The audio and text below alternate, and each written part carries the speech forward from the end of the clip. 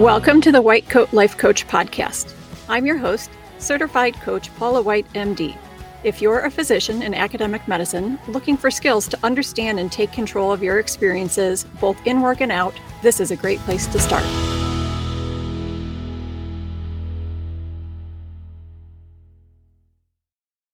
Hey everyone, welcome back. I don't know about you all, but I am having a hectic couple of weeks here. We're heading into residency interview season, which means a lot of reviewing applications now, and then interview days are just around the corner. Plus, we do our CCC meetings in October and April, so the fall CCC is overlapping with interview prep a little bit. And to top things off, I picked up a couple of extra calls this month to try and even things out a tiny bit after I missed so many calls this summer. Not that anyone expected me to by any means, but I wanted to try and repay favors at least a little. And of course, it happens that several other committees and projects that have been more or less dormant are suddenly now ready to pick up the pace. Basically, what I'm saying is that I have a lot going on right now. Before we get into today's real topic, I wanted to use this as a quick refresher about how your thinking affects your time management and your efficiency. So the last couple days, my brain has been really trying to convince me that I have way too much to do and there's no way I can get it all done. Here's how this used to play out. My thought would be something like, I have too much to do, I can't get it all done, which would make me feel overwhelmed. And when I'm overwhelmed, I get stuck wallowing in that. I spend a lot of time perseverating about all of the things that need to get done and how many hours there are in the day and how much sleep I can get by on and what will happen if I don't get my stuff done. And I just keep spinning and spinning. And the result, of course, would be that I wouldn't get my stuff done because I wasted all my time worrying about it instead of actually doing it. Now, of course, just because I know how to coach myself, it doesn't mean that I never do this type of thing anymore. Of course I do. I'm human. But I do have a much better eye for it, and I can usually spot it pretty early on and then do some redirecting. So the other night while I was on call, it was late and I wanted to try and get a nap between deliveries if possible, but I also knew that the residents would be calling me within an hour to give me updates on a couple of patients who were being admitted. And I usually don't fall asleep if I know there's one more round of updates that's definitely coming. So my brain offered to me that I'm just going to be lying there awake, missing out on sleep time, but not really getting any of my important tasks done either, because those require a little more concentration and a larger block of time than I have available at the moment. Basically, that time scarcity worry was gearing up to make sure I wasted the time. But instead, I thought, well, I know something I want to get done that's perfect. I'll work on a podcast. I almost always put together the content over the course of several sessions because I like to write out my thoughts and then let things simmer for a few days and then come back and revisit it and revise it before recording. So that was kind of the perfect task. And so instead of just sitting there worrying and feeling overwhelmed, I found the task, put it to work, used that time well, and I got one step closer to crossing something off my to-do list. I tell you, a busy and overscheduled time like I'm going through right now is so much less stressful now that I know how to coach myself. But to get to the real topic of the day, I started thinking about this several weeks ago because the term the right doctor came up in two very different scenarios pretty close to each other. The first time it was with me. I was in clinic, and during the course of the day, the last two patients both canceled. And that never happens. As the afternoon progressed and the appointments stayed open, I started thinking, oh, maybe I'll get to go home early. But then, of course, at the last minute, a new patient popped up on the schedule. And when she arrived, the nurse was rooming her for a really long time, which generally means that things are complicated. And let's face it, if it's a Friday afternoon and you had a moment of thinking you might get to go home early and instead there's a last-minute add-on, complicated is probably not anyone's first choice for how that add-on patient will go. So I was sort of unconsciously starting to build a story about what all of this meant for me when the nurse came out and the first thing she said was, "This appointment was meant to be. You are the doctor she needs." After that, I went in, had a very pleasant appointment. We got the patient set up with the appropriate resources, and everyone went home happy. The second scenario was one that a client was relaying to me. The client had a patient who was having a hard time seeing eye to eye with her. The client had taken several steps to make sure she was meeting the patient where she was and that she was understanding and addressing all of the patient's medical needs. But despite her efforts, she felt like the relationship was not a productive one and unlikely to ever become so. I just don't think I'm the right doctor for her, was one of her thoughts that we were exploring during that session. So, two different patient care scenarios, two different doctors, two different patients, but both are situations that I'm certain all of us have found ourselves in at least a couple of times. I definitely have had plenty of times where I could sense that I was just not effectively connecting with a patient. And I know my client has had plenty of times that she saw a patient and got that feeling, oh, I can definitely help this patient. I'm so glad they ended up on my schedule. So this really got me thinking. In my situation, the main reason that the encounter went well, from my standpoint anyway, is that the nurse planted an idea in my head, bless her, that I was somehow uniquely qualified to help this patient. And I took that idea and I ran with it. I walked into the exam room feeling competent and empathetic and curious, all the things that generally lead to good problem solving and a supportive bedside manner. The patient on the other side of the door was exactly the same 10 seconds earlier when I was starting to build myself a pity party about there goes my Friday afternoon, as she was 10 seconds later when my thinking was very different. It's kind of like Schrodinger's cat, sort of. The fate of this patient encounter, at least on my end of it, simultaneously exists as two very different scenarios.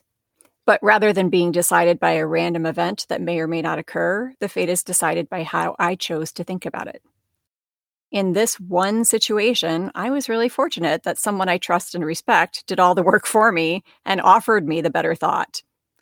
I very well could have coached myself into it if I had had the foresight to do so and if I was in the right mood. But that particular time, I didn't have to. All I had to do was just do the easy part of accepting the offer and using it for the better. And reflecting on it after the fact, it gave me a great mantra to use anytime I'm headed into a clinical scenario that feels hard. If I can tell myself I'm the right doctor to handle this, I'm putting myself in the mindset to be my best self. So now's where we get to the really important part. If I was thinking my afternoon was ruined, but then ended up feeling really happy about how I showed up for the patient, and it was all because my thinking changed, does this mean that what my client needed to do was change her thinking? Well, yes and no. Let's go with the no part first. So in my scenario, my original thinking was likely to result in me showing up as a not so good version of myself. So changing my thinking was a good thing because changing my thinking allowed me to show up better and to really embody the person that I strive to be. For my client, she was already showing up that way. You remember I said she had put some serious effort into making sure she was trying to see things from the patient's point of view and to account for any challenges the patient might be having and even be a little extra accommodating, and the patient still wasn't happy. It's really easy to try and logic yourself into this belief of, if only I approached this better, the patient would be happy. But do you see the problem there? It's that we would be trying to control someone else's thoughts and feelings, and we don't get to do that. People-pleasing is an exercise in futility because humans are complex and unpredictable creatures. You might truly believe that if you show up in a certain way or do certain things or say certain things, then you know how it will make someone feel, but you don't. At best, you have an educated guess. Doing something specifically for the sake of trying to make someone else feel a certain way is setting yourself up for failure because, number one, you can't possibly know how they will react in the moment, and number two, it means your happiness is entirely contingent on someone else's actions, which means you have absolutely no control. So you keep trying to do better and keep trying to change in order to get the outcome that you want, but your actions aren't linked to that outcome. I'm not saying that your educated guess is irrelevant or wrong, just that it's a guess and nothing more than that. I think it's a reasonable, educated guess that for most people, if I punched them in the face, it would make them angry. But somewhere out there, there's someone who's been learning boxing with a trainer, and me giving them a real-life opportunity to execute a flawless uppercut would be thrilling for them. So does that mean you shouldn't take into consideration how your actions might make someone feel, since you can't know for sure and you can't control it? Well, of course not. I know we've gone over this before, but it's a really important point to remember that if our actions are discordant with our own personal morals or values, that leads to a lot of discomfort. I'm personally not a proponent of physical violence, so I would not be acting in integrity with myself if I went around punching people in the face. So that's the big part, the no, she shouldn't change her thoughts. But here's the yes part. And again, this is something I'm pretty sure all of us doctors have experienced. The problem was that she was believing it was a problem for her if her patient was unhappy with her delivery of care. There was another half to her sentence, a half that was subconscious. The first half, I'm not the right doctor for this patient, was pretty clear. But the second half was, and this means I'm not good enough. Now for me, when I run into this, when it's me, it's usually a combination of hating it when I think people are wrong about me and trying to people please. I know I've said many times that I'm a reforming perfectionist. Well, I'm not even close to being a reforming people pleaser. I know it's bad for me, but I'm just not there yet. You could call me pre-contemplative. But anyway, we can stop making this feel like a problem by revising that sentence. Instead of, I'm not the right doctor for this patient and this means I'm not good enough, we can try something like, I'm not the doctor this patient wants, but I'm showing up as the doctor I want to be. Or, I'm not delivering what the patient wants, but I'm delivering care in the way I feel is best. Or, I'm committed to following best practices, and if that means some patients choose a different doctor, so be it. Or even, I'm not the doctor this patient wants, and that's okay. It can be really hard sometimes to swallow the idea that some people just don't like us or aren't going to be happy with the care we provide, even when we're trying really hard to make sure that care is supportive and collaborative. But these things are going to happen from time to time. It probably happens less often for folks who actively work on their listening skills and emotional intelligence, and who do some reflection when an interaction doesn't go well to think about whether there might be an opportunity to show up differently in the future.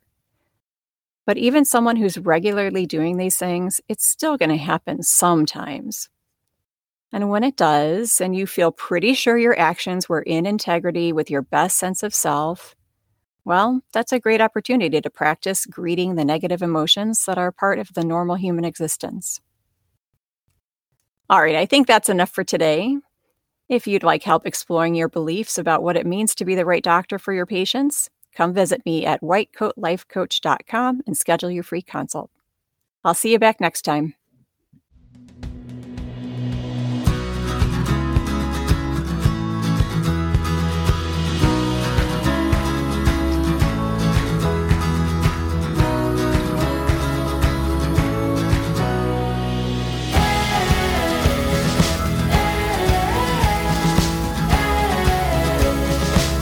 Any opinions or views on this podcast or on my website are my own and should not be attributed to my employer.